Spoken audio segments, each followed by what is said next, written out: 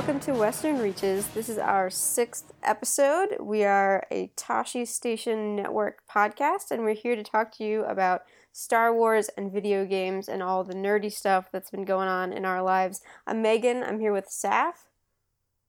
And this is going to be sort of a short episode because we just have had a lot going on outside, and there's not a lot of Star Wars news that we particularly wanted to talk about this week, so maybe expect something a little shorter. We don't have a big, really long discussion in this episode, but we'll be back in 2 weeks. We'll see what happens then. Saf, I know you've been busy with a project. What have you been doing? Yeah, so next week I'm doing a week of the Hunger Games on my blog, Not Safe for Work, which means that for the last month or so, I've basically just been devouring everything Hunger Games I can get my hands on, which nobody's surprised by probably, but it means that I've had to analyze the books down to crazy amounts and the media that surround the books, like the advertising campaigns and stuff, which has been super interesting because this is stuff I've been wanting to talk about for years, basically, and I've kind of been holding off until the final movie came out, and so now I've got a chance to actually write all of my thoughts about the books, which is a lot of thoughts. Anyone that follows me should know that. So I haven't been reading much, and I also haven't been playing many games just because I've been so overwhelmed by Katniss and Suzanne Collins' world, essentially. But I love it. I've been impressed by the little things you've been posting on Twitter and the amount of sources you have, and I haven't seen the half of it, so good job so far. Thank you. It's been a while since I've had a chance to do something like this, because I haven't been at uni for a few years, and so it's been a good test of finding sources and finding information as well, which is probably something that I should keep if I want to continue to do writing, I guess. It certainly seems like you're putting together a very thorough project, so could go on a resume.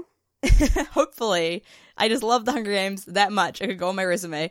But if anyone wants to read my thoughts about the Hunger Games, it'll be on my blog, like I said, Not Safe for Work, next week, the entire week, and there's going to be 2 guest posts, theoretically. The second guest post might not happen because that friend is questionable on deadlines, but it's going to be good. Cool.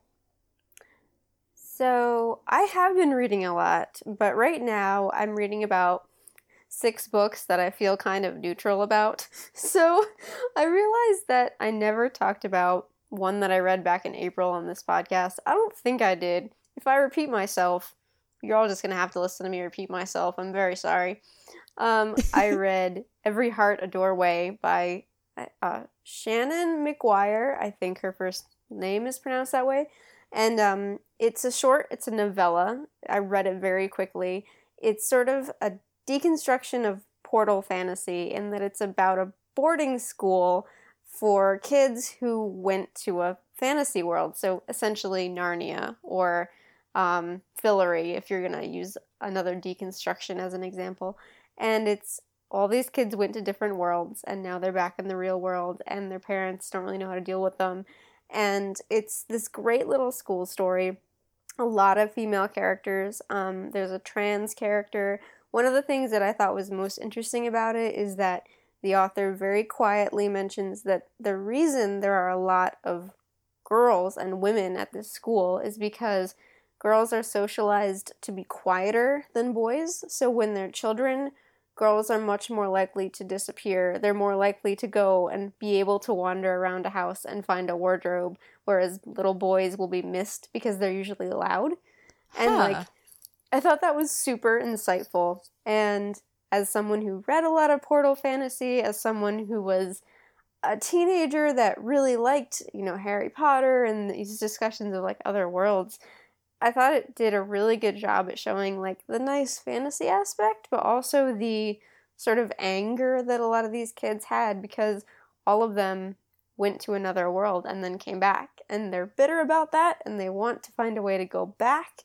And it really, without sounding preachy or without sounding sort of saccharine and bitter, it really showed how their experiences, not with the fantasy world, but with the real world, messed up these kids. And I really liked it. That sounds really cool. I love that idea so much. And I especially love the noting why there are so many ladies or girls in that situation. That's really cool. Yeah, that was something. There were a couple things in this book that just kind of came out of nowhere where I was just like, I wouldn't have required an explanation for that. I would have been like, oh, there are a lot of female characters, cool. But the fact that there was an explanation was really good. And I'm seeing here on Goodreads that apparently there are going to be other installments in this series. It looks like it's going to be a trilogy. But I kind of loved the ending a lot, and it's one that I'm curious to see where they go, but it was almost a perfect length as is, I thought. Yeah. Were there any characters in particular that resonated with you? Yeah, there was, so the twins are, two girls who were sent to a sort of world from, like, old-fashioned horror movies. So one of them became a vampire, like Dracula-style vampire, and the other was the apprentice to essentially Dr. Frankenstein. So she knows, like, exactly how much electricity you need to run through a human body in order to get it to do weird stuff. And the other girl is very sort of quiet about what happened to her, but she has a really interesting story too. And the two of them, you find out, you see what they're like in the boarding school, and you find out what they were like before they went away, and those are very different, and I love that it showed how they had been changed.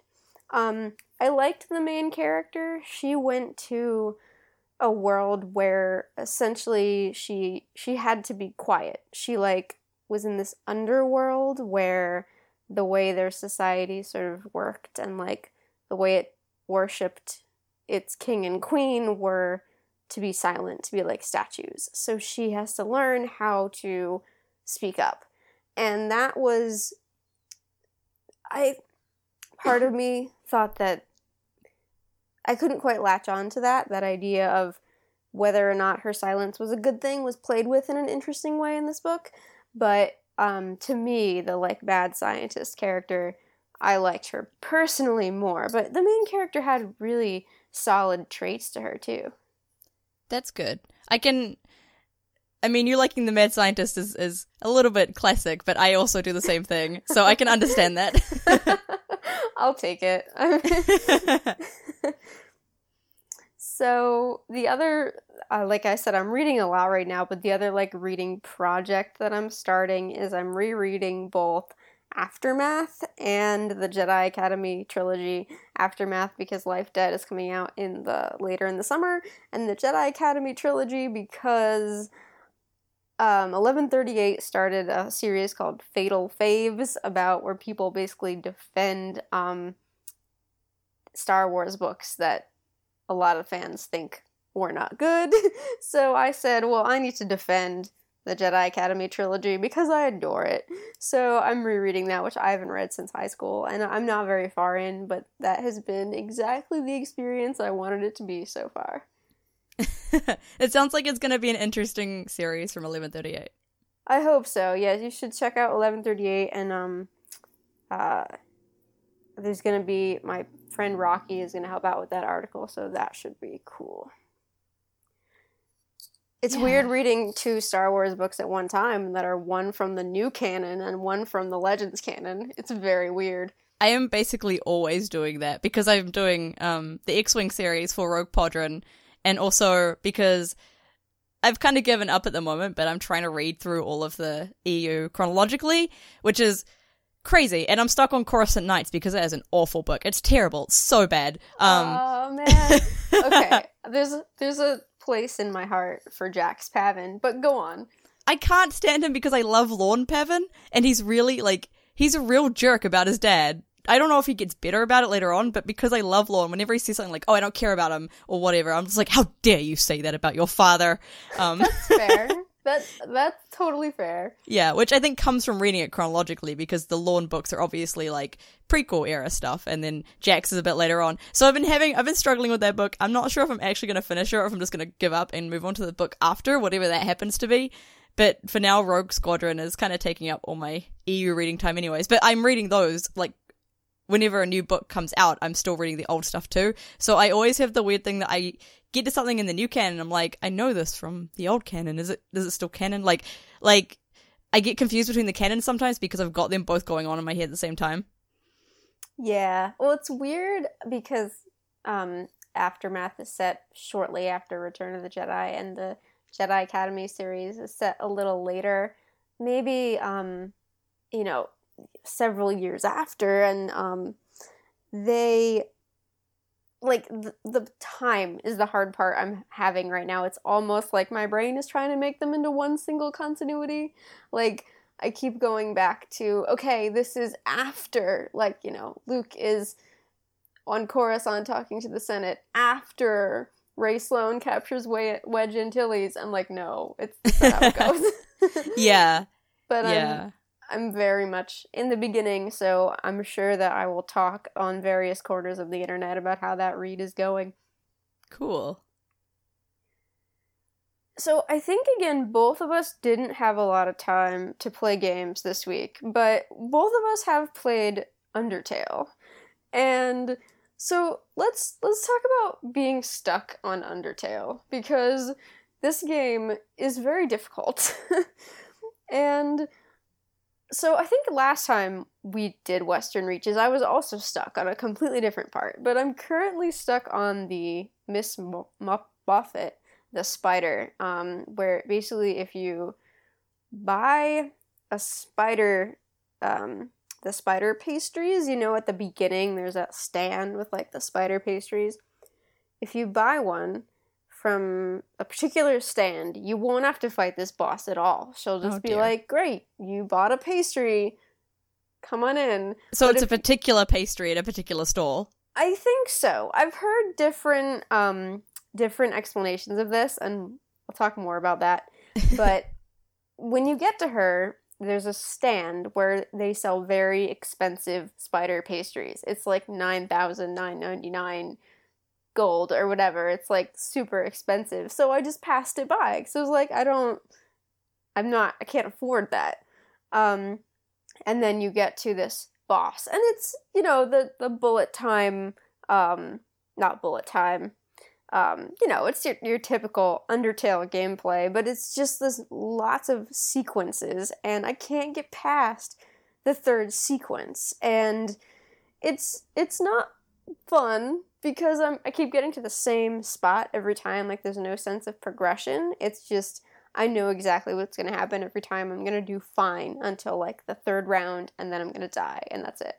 So, I'm a little disenchanted with Undertale right now. I really enjoy it. I think it's funny. It's not, like, life-changing, but I might set it aside for a little while just because it's really hard. And a friend told me that you don't have to fight her if you buy this certain pastry. And I could be wrong. He said that if you buy a pastry early in the game and hold it with you, I think you won't have to fight her either. But I wasn't sure, and it wasn't clear. And I think I'm honestly more used to games that, like, very blatantly point you in a direction. Like Mass Effect says, you can go up to a character and say, are we ready for this mission? And they'll say no if you're not ready. There's no, like, indication like that. Did you have similar trouble? Did you buy any pastries from spiders? Because now I'm like, I bought a pastry from a spider. Am I safe? I don't know. So I'm pretty sure that I bought a pastry from a spider early in the game and then ate it, and that didn't count toward, like, because I wasn't holding it, or because I didn't buy the really expensive one. Right. I couldn't, and I was reading a walkthrough, and the walkthrough just said, just fight her. Like, it'll be, she's a boss. It won't be easy, but just fight her. But it's not happening so far. Yeah, I think a few weeks back when I was like, oh yeah, I'm stuck on Undertale, I'm stuck at these two dogs I can't get past. And I was stuck on there for ages, because every time I opened it up, I would try it once, and I'd be like, I'm stuck, I give up. And so I quit out of it. The other day, I actually picked it up, and I was like, okay, I'm gonna get past these dogs, I'm gonna do it today. I'm determined, and I managed to do it on, like, the first try that day. I guess I was just super determined. Or maybe I did something right for once that I'd been failing at miserably before. Nice. So I finally got past that, and I got through, like, a few of the, the quote, puzzles that Papyrus sets you, that aren't really puzzles at all, because they're really simple. And I got past that, and then I was like, man, it's real late. I don't even care. I'm just gonna go to sleep. And then I haven't picked it up since because I've been really busy and haven't had a chance to. And I know that I'm gonna get stuck soon anyways. So I'm sort of like, I want to play it, but I also just don't want to deal with how hard it is because nobody prepared me for that before I played it. They're like, oh yeah, it's super fun. It's super short. You can just play it through in a couple days. I was like, okay, cool. Because I binge games. So when I get a new game, I play it non-stop until I'm finished, basically. And that works fine if I'm playing something like Mass Effect to a point, even though those are long games. They're relatively linear and simple. Or something like Firewatch was 4 hours long. And because I'm used to shorter indie games, I expected Undertale to be something that I could just binge for like a day and then finish. And it turns out that I just get too frustrated at getting stuck at it to actually do that. Yeah. It's the same thing. And it's a lot of my friends said, like, you love this game. It'll teach you about yourself and it'll teach you about feelings. I don't know. And it's good. Like, it's really funny. There are some really, like, emotional moments. There's the moment where, I don't know if you got to this, the 2 guards attack you, and the way to, like, talk your way out of it is to make one of them realize his feelings for the other, and then they're just like, hey bro, wanna go out for lunch? And they do, and like, you've won.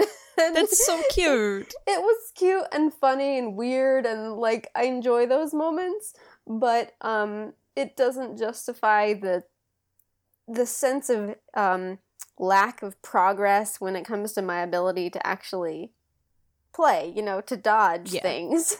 So that's where I am with that. Yeah, and I like it enough. Like, it's a cool game, and I see why everyone else likes it, and I love what it does with the game conventions and stuff. But the problem is that because I want to do narrative design, like, as a job, I already analyze that stuff in games anyway. So when I'm playing a game, I analyze, like, why are you making this choice? What is the game telling you to do? Why is it telling you to do this? Why is it making me think in this direction, kind of thing? And so everything that Undertale is supposed to make you analyze about how you're playing the game is stuff I already do naturally because of what I want to do and how I'm going about that. And I play a lot of other meta games as well that kind of make you think about what you're doing in the game and why you're doing that. And so I think a lot of people who are going into this game and they're like, wow, this is so cool. I've never thought about this before. I'm not entirely getting that just because of, my love for narrative design already. And I love what Undertale is doing. It's cool to see from that point of view as well. But I'm also like, it doesn't need to tell me these things because I already know them.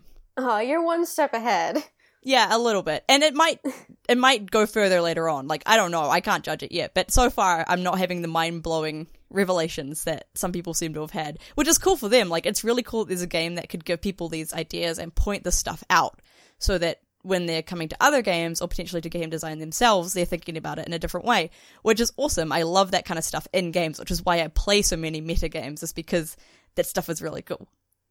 Yeah, and that's, my full disclosure. I haven't finished it. I don't know if there's something waiting for me. I've, seen some fan art and stuff. I've had something spoiled for me, and the fan art is cute. I like Undyne. She's a cool character. But it hasn't been mind-blowing. Do you think, so one of the main impressions that I got from this game was that not only does it not hold your hand, it sometimes takes your hand and pulls you in the wrong direction. And did you feel that it was any more obscure or any more sort of counterintuitive than anything else you'd played, or did you feel that this is about average for this style of game? I play a lot of games that mess with narrative and narrative design and that kind of stuff, and the way you think with games. I can't think of any off the top of my head, but I pick up little games that an hour long that you just play on I can't remember any of the sites at the moment, but there are little games that you pick up and you play them, and they kind of make you think about that. They'll purposely pull you in the wrong direction, so eventually you reach a point and you have to think about what you've done and why you're in that direction. Undertale, for the size of the game it is and the amount of popularity it ended up getting, it's a little bit more like that than usual. It's very similar to older games, which don't hold your hand as much. It's a very common thing for older games, older RPGs. Yeah. You don't really know what you're doing. You kind of do have to buy random items from some random person, or else you end up getting impossibly stuck later in the game. That's very common in old games. And so it's been something that's kind of been weaned out over the years as games have become more mainstream and more for an open audience. So they want everyone to be able to play, which is a very cool thing that they're doing. I love that. And But it also means that when you encounter games like Undertale, when a newer generation comes into Undertale, they don't understand this stuff. They're coming into it and they're like, I don't know why I have to buy this thing. I don't know why I have to do this, because they're not used to those conventions. And so for modern games, like I said, like in the same mainstream area that Undertale has become, it's not quite average. It is a bit harder than what a lot of people are used to, but it's still not like crazy different. Huh, that's funny. I feel like audiences have really taken to it. But I'm just like, I'm not speaking the same visual language as this game. So I got to the laboratory part, like the power station, which is, I think, a little further than you are. I think, did you meet Alphys, the scientist? No, not yet. I think you're a bit further than me, yeah. Well, that is a bit further than me. So there's a part where you play these puzzle games where basically you have to move blocks around and like clear a space for you to fire a bullet through and hit a target, and they were so much fun. And I was just like, I'm just gonna play this tiny mini game the whole time, and those were great. But then near that area is the first time you see and here, I'll describe this to you. So you go down a hallway, it's silent, and there's steps down to a river, and there's a hooded figure on a boat. And you talk to them, and they say, if you give me coins, I'll transport you across the river. What do you think that is? What's your first impression? I don't know. Okay. Because to me, I immediately went... Here, I don't know if it's funnier to explain this first or last. That's fast travel. It's just fast travel. It takes you to, like, whatever other towns you visited. But I looked at this creepy hooded figure who wanted coins and went, it's Death. He is, like, the ferryman to carry you across the river Styx. Like, I'm not doing this. I'm out. They're not gonna put coins on my eyes. So I was like, I'm not doing this at all. and it's just fast travel. Like, I was going very quickly between the game and a walkthrough at this point, so I just looked at it and they're like, oh yeah, that'll take you back to the snow town. I'm like, all my mythology alarms were going off for no reason. It was I don't know, that was a thing. That's a really interesting design choice. So it gets cuter if you get on the boat. It, like, grows legs, and it's basically a cat bus, but it's cat boat. And it just kind of toodles along, and, like, the ferryman talks to you, or ferry being, and I don't think you ever see their face, but it's fine. It's very safe. It's just very weird. I liked it, because it was very weird. That sounds really cool. So that's something that you could potentially look forward to. Yeah. Speaking of indie games that are narrative based somewhat, I mean, no, Undertale isn't entirely narrative based, but there's an interactive fiction, I don't know if that's actually what it's called. It's a narrative fiction game called Killing Time at Lightspeed, which has just come out on Steam. The page has come out on Steam. The game is not yet out, but it's coming out very soon. Full disclosure, I am friends with the person creating it, but this game, I'm super excited for it, because basically the idea is that, okay, the blurb is, browse social media at the speed of light, watch your friends grow old in the blink of an eye, realize there's nothing you can do about it, tell your friends you love them one last time. And so the idea is you're on a ship heading away from Earth, and as you go faster and further away, the time between you getting updates, like when you click refresh, like time has passed way faster on Earth. And so I don't entirely know what you're supposed to be doing in it yet. Like, I've just watched the trailer, which is really cool. But basically, you have the ability to affect what you're seeing, but you can't change what's actually happening. And like I said, it's an interactive fiction, so it's not like gameplay is like running around as a little person. It's basically social media. So you have like things that are kind of like Twitter or like your emails or something, or like news feeds, and you can go through those and read different stuff.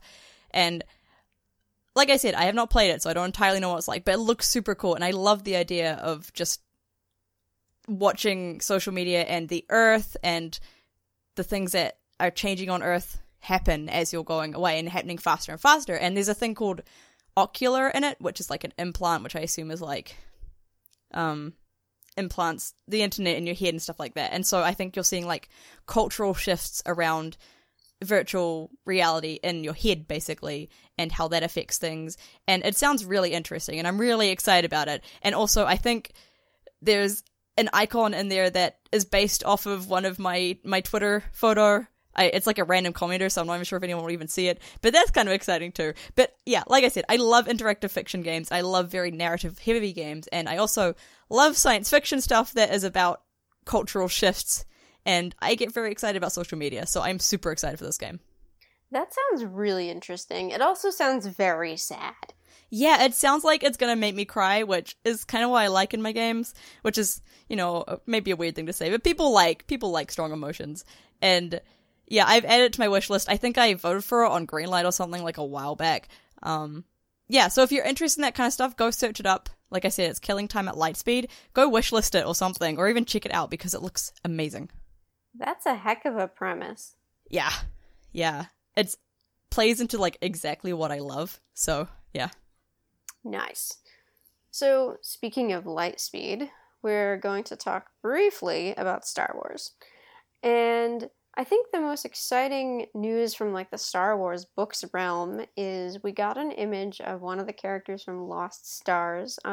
We got an image of Ciena Ree, and it was shown on the Star Wars show last week because it's part of an expansion to the Fantasy Flight card game, I believe. Yeah. So what I always love seeing illustrations of expanded universe characters. I think I've talked before about how I love when they make action figures of expanded universe characters, and it was really cool to see this because we'd all had images of her when we read it, but she looks very much also like the actress that Claudia Gray fan cast for her, which is interesting.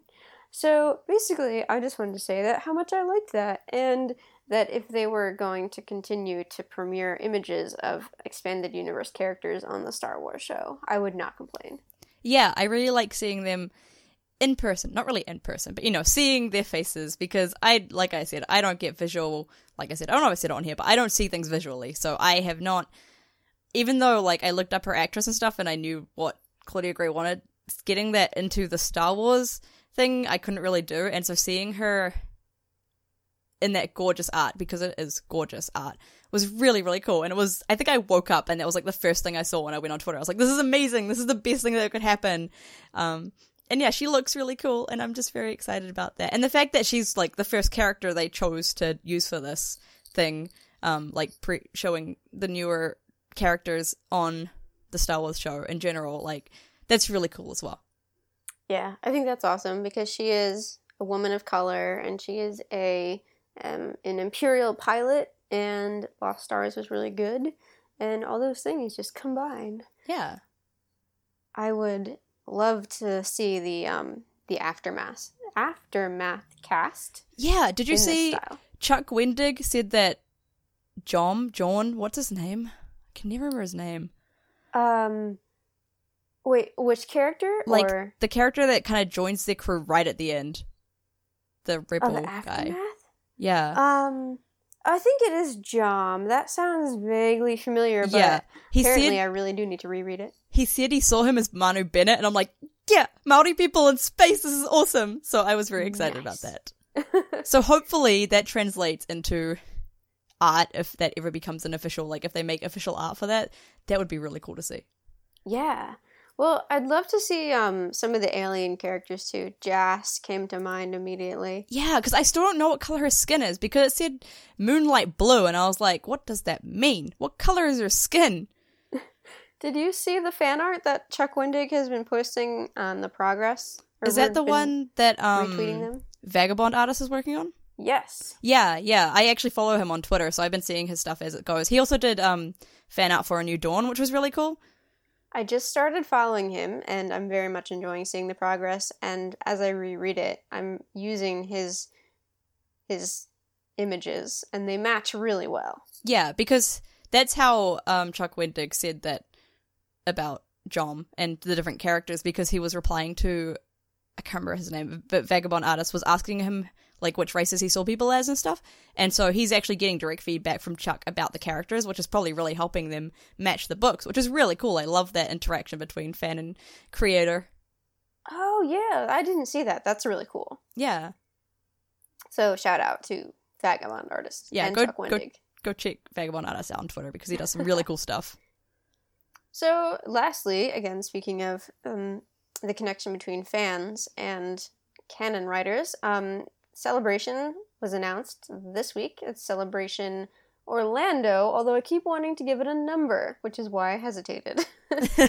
I guess we're up to 8 or something, but it will be held in Orlando this April, and I got my tickets. Did you get yours, Saf? I did. It's so weird actually having like a hotel planned and my con tickets already, because when I was going to Anaheim, I only got like those things like February or March. Like, it wasn't that far before the con that I actually got that stuff all organized. So it's very weird to be this prepared for me. I got mine not long after they came out, I think, last year, but I didn't get the hotel until late, and I got both basically as soon as it was announced. There was originally, I guess, the link to the Celebration Orlando tickets was sending people to Celebration London, so I like nearly died because I saw everything was sold out, and then I realized it's London. So I got them as soon as possible. I'm really excited. No news on what authors are going to be there. I know that Kathleen Kennedy, possibly Jennifer Heddle, will be there as well.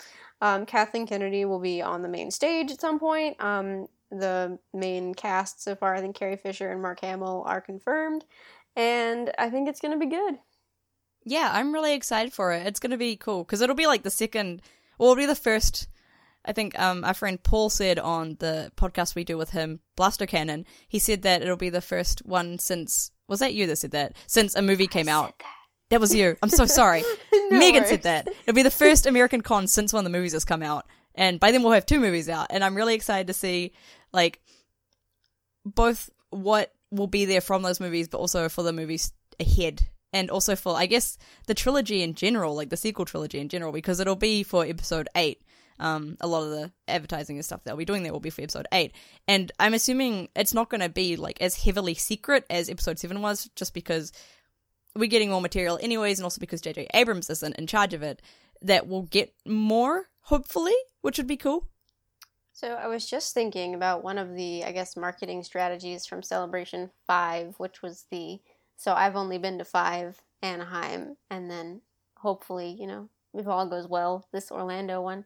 And at 5, they were announcing the beginning of season 5 of the Clone Wars. I think it might have been season 4, but they did a mural on the floor of the dealer's room, and so during the whole convention, somebody was like making this mural with chalk, and then there was a panel that showed some of the new stuff from the Clone Wars. I don't remember if it was video or just images, but it was when they showed that Darth Maul and Savage Opress were going to be like together. It showed that Darth Maul was going to be in the show, and when we came back out of the panel, the mural had been completed and those characters were there. And it was like, I mean, naturally I liked it because I like Darth Maul, but I liked it because it was a super creative way to get excitement going, and I can't imagine the level of like secrecy and like media coordination and hype there would be if they did something really unique like that again for episode 8, for example. Yeah, that would be really cool to see. Something